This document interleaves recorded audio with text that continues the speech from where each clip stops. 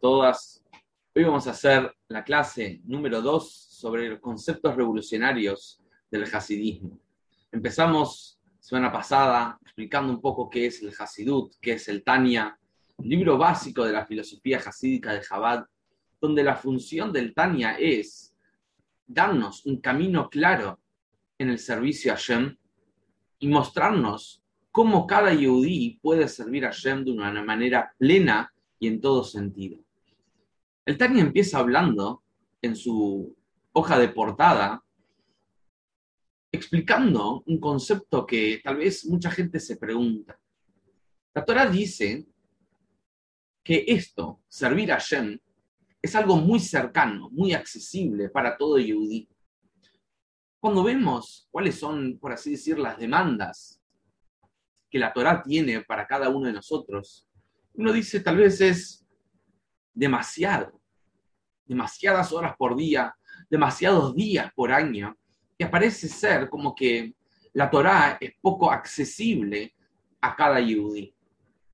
Si miramos en mayoría, en cantidad de cuántos yehudim dedican parte de su día o de su vida al servicio a Hashem, vemos que no es la mayoría. Y eso nos preguntamos, ¿no es que la Torá es algo accesible? Parece ser que no lo es accesible.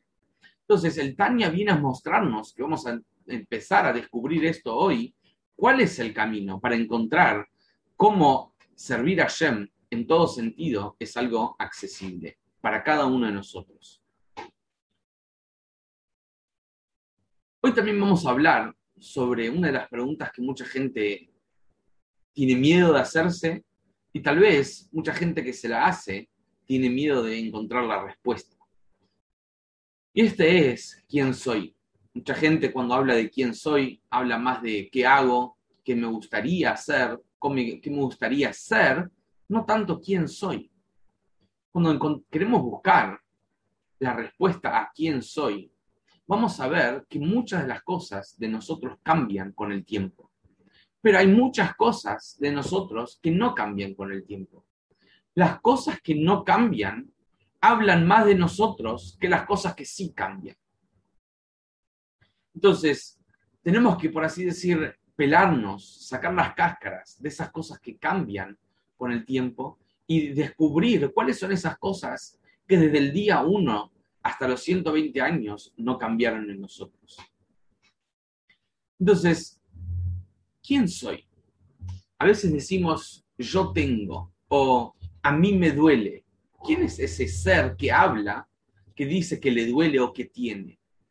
Porque yo no soy la mano, yo tengo una mano, que a mi mano le duele. Entonces, ¿quién soy? Cuando vemos un cuerpo que no tiene vida, decimos que la persona se fue de este mundo. ¿Por qué se fue si la persona está ahí, el cuerpo está intacto? ¿Qué es lo que cambió? La vida del cuerpo, que es la persona, dejó de estar. La persona es la vida, el alma que tiene el cuerpo. El alma se expresa por medio del cuerpo, por medio de la vista, por medio del habla, por medio del oído, etc. Las acciones, todo eso pasa por el cuerpo, pero parte del alma. Entonces, en realidad, todo ser vivo tiene un alma. Se explica el Tanya en varios lugares. Todo ser vivo tiene un alma. Un alma significa una energía divina que lo hace existir. Ahora, hay 4 tipos de almas. Hay un alma del ser humano, hay un alma del animal, hay un alma del vegetal y hay un alma del mineral. 4 diferentes almas, o sea, 4 diferentes energías que crean y que vitalizan a cada uno de ellos. Y ese es el tipo de alma. Ahora, el Tanya viene acá a hablarle al Yehudí y le dice al Yehudí, mira lo siguiente. Vos no solo tenés un alma como cualquier ser humano, sino tenés una segunda alma también, un alma extra. Este alma extra es lo que se llama el alma divina. ¿Qué es el alma divina? Todos dijimos que es alma divina, pero hay una diferencia. ¿Cuál es la diferencia? Si miramos la creación del mundo, vemos que todo fue creado por medio de la palabra. Dios dijo y se creó. La luz, Dios dijo y se creó tal cosa, Dios dijo por medio de la palabra. Pero cuando la Torah habla del Yehudí, refiriéndose que el Yehudí es el hijo de Hashem. Banim atem Hashem Elokejem. ¿Qué significa? Así como un hijo es literalmente una parte del padre, así también el Yehudí tiene una parte de Hashem. Kihelek Hashem amó. El pueblo de Hashem tiene una parte de Hashem. Una parte significa no como una palabra es algo externo. Una parte es algo literalmente, una parte literalmente del Padre de Hashem. Y eso es el Yehudí. Ahora, para que poner un poco en perspectiva de qué estamos hablando, una parte de Hashem, y hablar un poco, tal vez, un poco más profundo, cuando Hashem decidió crear el mundo, de su luz infinita, que en términos de Kabbalah y de Hasidut se llama el Ein Sof, Hashem, por así decir, tenía un desafío. El mundo que Hashem quería crear era un mundo material, limitado, mundano, totalmente opuesto a la infinitud de Hashem. Por lo tanto, Hashem tenía un desafío. ¿Cómo hace para crear un mundo finito de su luz y su energía infinita? Entonces, Hashem creó lo que se llama el Tzimtzum. Tzimtzum es la condensación, la concentración, la ocultación. Son todos diferentes tipos de Tzimtzumim, de ocultaciones que Dios hizo en su infinitud para poder dar lugar a mundos y luego mundos materiales. Explica Hasidut y explica Kabbalah que qué es lo que surgió luego del Tzimtzum. 4 mundos. Se llaman Atzilut, Bria, Yetzirah y Asia. Atzilut significa emanación, donde es muy similar a lo que había antes del Tzimtzum. Para esto tienen que usar un poco la imaginación, pero para entender un poco, ¿no? Entonces, para antes del Tzimtzum, lo que vino enseguida después del Tzimtzum, de esta ocultación de la luz infinita de Dios, es un mundo que es totalmente espiritual. No da lugar a nada fuera de Dios mismo. Es como estar dentro del fuego mismo, pero estando dentro del fuego. Después está el mundo que se llama Bria, creación, donde ahí ya hay criaturas. Por ejemplo, pueden haber ángeles ahí, pero son ángeles espirituales en el sentido que no tienen forma, no tienen materia. Ángeles son criaturas. Después está Yetzirah. Yetzirah significa formación, donde ya hay criaturas, son criaturas espirituales, pero tienen forma. Después está el 4º mundo más bajo que se llama Asia. Asia significa acción, que es este mundo material que nosotros estamos viviendo. Entonces, ¿qué dice acá el Tanya? Que el Yehudí tiene una Neshama, tiene un alma que es una parte de Hashem. ¿Qué es una parte de Hashem? No de Asia, no de Yetzirah, no de Bria, no de Atzilut, sino de Hashem como está antes del Tzimtzum. Esa es el alma, esa es la Neshama que cada uno de nosotros tenemos.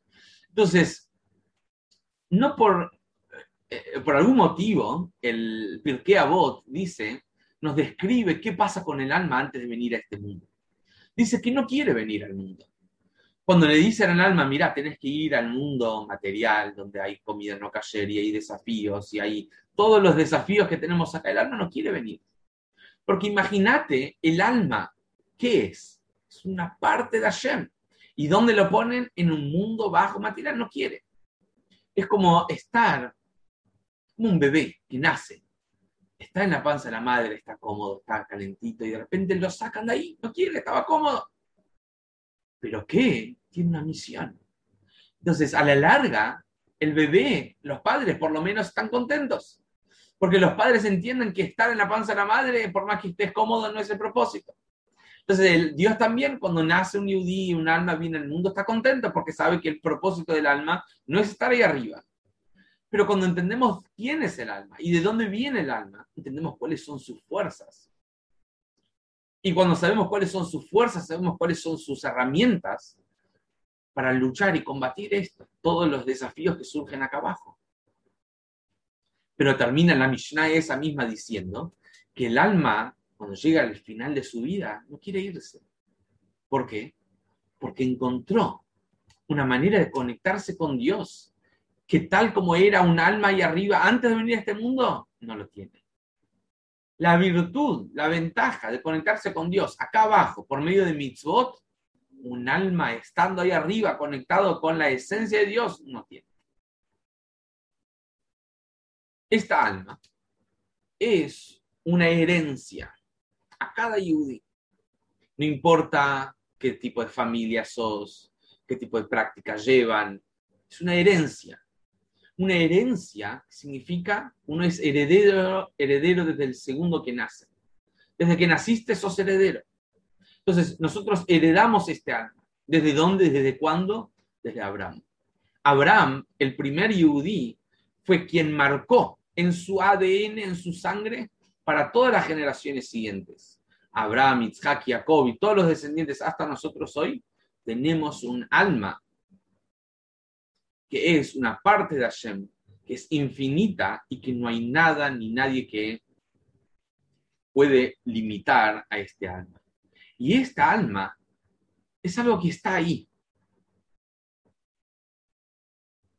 Vimos, escuchamos y hay infinitas historias como Yehudim, que no creían, no practicaban, no llevaban una vida judía en el día a día, pero de repente, en algún momento, cuando fueron expuestos a un desafío, a un debate, a un desafío interno, o expuestos a mucho judaísmo, mucha divinidad, venir al cótel, o ponerse tefilín por primera vez, se largan a llorar.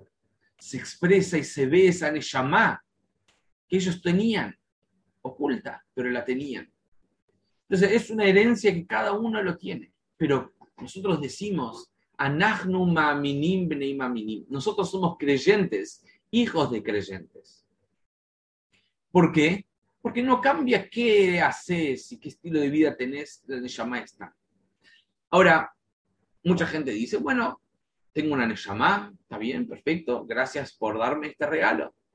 Pero, ¿por qué tengo que ser observante? ¿Por qué tengo que llevar una vida judía?